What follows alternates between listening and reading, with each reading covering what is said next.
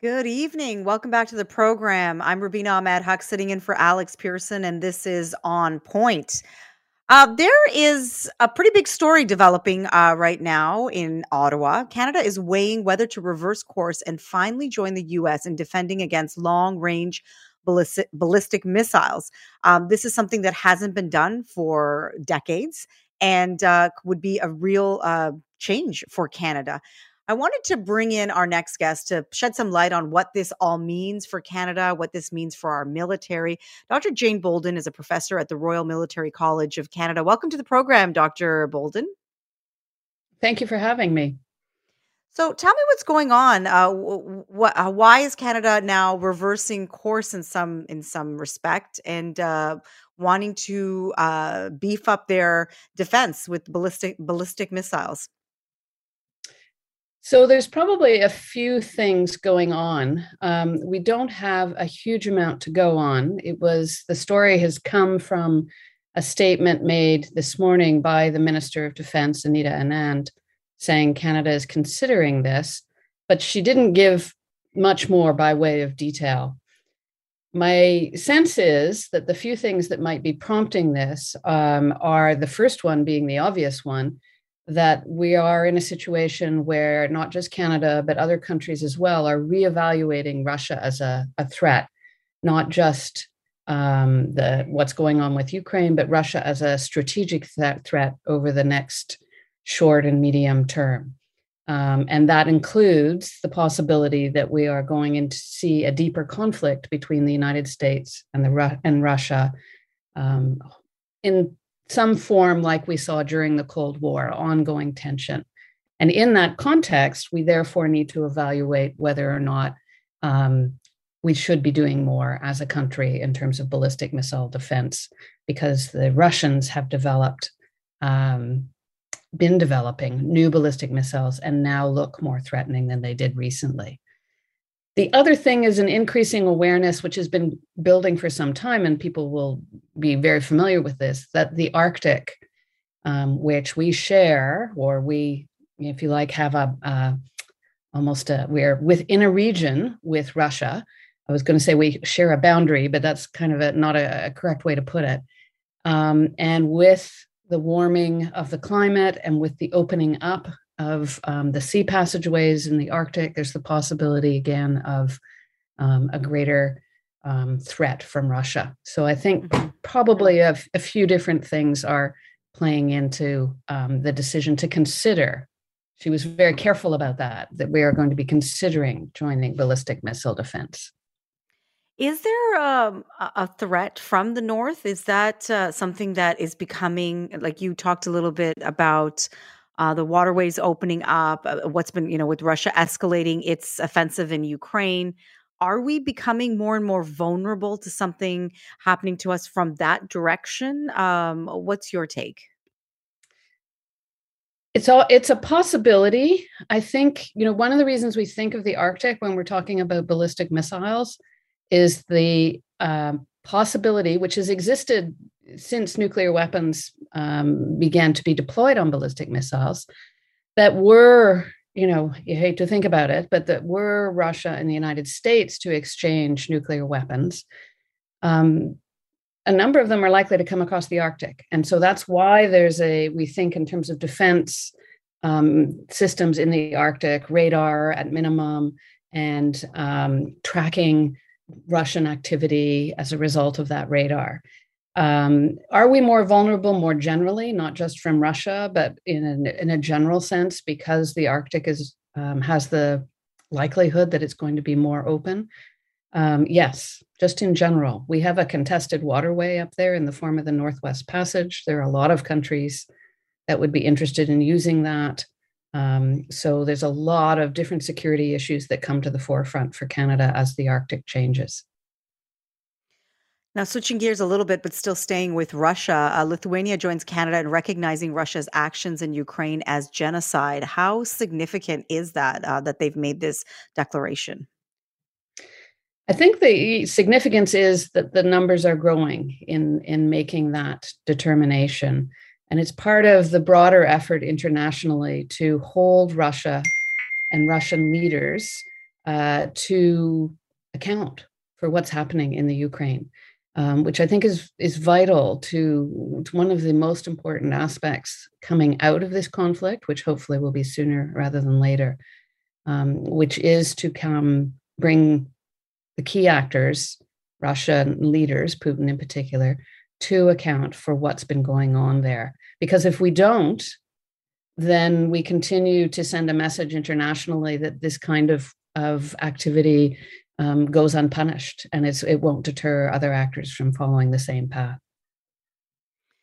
Canada has been criticized in the past for not doing its part for when it comes to military action. Do you think that Prime Minister Justin Trudeau visiting Ukraine, this announcement of possibly Anita Anand possibly upping our ballistic missile program or creating it again, is this an effort to put us on the world stage as a country that is doing its fair share, for lack of a better way of putting it, when it comes to our military force? It's possible. I would say it's more likely to be an effort to put ourselves in that category vis-a-vis the US. If we are to engage in ballistic missile defense, it's going to be in partnership with the United States, as distinct from our broader relationship within NATO. Although Canada always cushions its bilateral activities or contextualizes its bilateral activities with respect to defense with the United States in the context of NATO. But the bottom line is that ballistic missile defense, in the form in which it's envisaged and has always been discussed, in 1985 and in the early 2000s, and now, is really about defending the North American continent. And so this, to go to your point, I think you're right that it would help our image in terms of contributing militarily, but the primary recipient of that message, in this case, would be the United States. I just mentioned how Prime Minister Justin Trudeau visited Ukraine on Mother's Day on Sunday. There was some criticism that he went too late. What is your reaction? Was his visit successful? Was it too late? What's your reaction to that? I mean, I understand how it could be seen as too late. I think it made sense in the context of reopening the embassy. It wasn't just Trudeau who was there. We had Chrystia Freeland, we had Melanie Joly, the Minister of Global Affairs. It was intended to not just show support for Ukraine, but also to symbolically reestablish our presence in the center of Ukraine, in the capital. So I think that all makes sense. And that he is part of that. The separate question is, should he have done something else sooner other than that? That's a tougher call. It's a really difficult security situation. It's not easy to go there. Would it have accomplished something that needed to be accomplished? I'm not 100% convinced about that. I think President Zelensky are very aware of Canada's support for them. Sending Trudeau there before now wouldn't necessarily have changed that equation. Mm-hmm. President Zelensky also says that Ukraine hasn't received enough weapons to unblock Mariupol. Who needs to step up to make that happen? Where are we falling short in helping the Ukrainian people? Well, everyone needs to step up. I mean, it's important to remember, and it's easy to forget because the Ukraine has been so strong in its response. It's important to remember that they are up against one of the superpowers. And so everybody has been stepping up. Canada, other NATO allies, been providing a lot of lethal arms and non-lethal military equipment. But it's taking a lot, and it's going to take a lot more to be able to deal with Russia, to push Russia back. So some of the key equipment, everybody continues to need to step up and to step up more. Some of the key military equipment is going to be more difficult to get as time goes on, simply because countries that have been providing it are running low on their own stores, and so we have to, manufacture new equipment. Some of that's going to take time, but I think everybody is continuing to work hard on that front, keeping in mind that more military equipment is, not just needed, but has to be.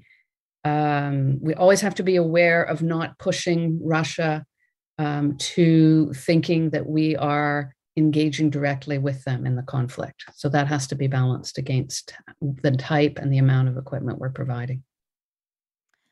And there's some data out today from the UN Human Rights monitoring mission saying that the death toll in Ukraine is considerably higher, maybe thousands more than the official number.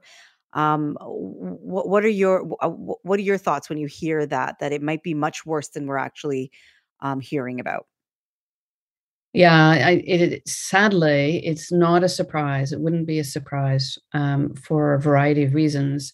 One, because and this isn't exclusive to this conflict, it's always difficult to track the number of casualties in real time, if you like, in these conflicts, precisely because it's an ongoing conflict and precisely because people's lives are disrupted and it's difficult to get to certain areas.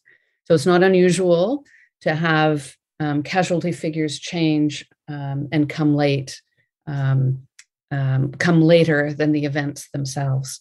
But the other aspect of that is again also a very sad point, which is that it's been clear from the beginning that Russia has been not holding back at all in its targeting of civilians and its willingness to commit war crimes and its determination to use brutal attacks on civilians as an intimidation tactic against the populations in various towns that it has been occupying. So unfortunately, I think not only are those numbers going to go up, but there are going to be stories similar to ones we heard when Russia first pulled back in some of the northern areas in terms of torture and killings, extrajudicial killings is the phrase sometimes used, than we've heard so far. I think we're going to hear more of them. Well, Dr. Jane Bolden, thank you so much for taking the time to speak to us today about what's happening in Ukraine, what's happening in Ottawa with our ballistic missile defense. Thanks for your time and your expertise. Thank you for having me. That's Dr. Jane Bolden, a professor at the Royal Military College of Canada. I'm Rubina Ahmed Haq, filling in for Alex Pearson. We'll be back after a quick break.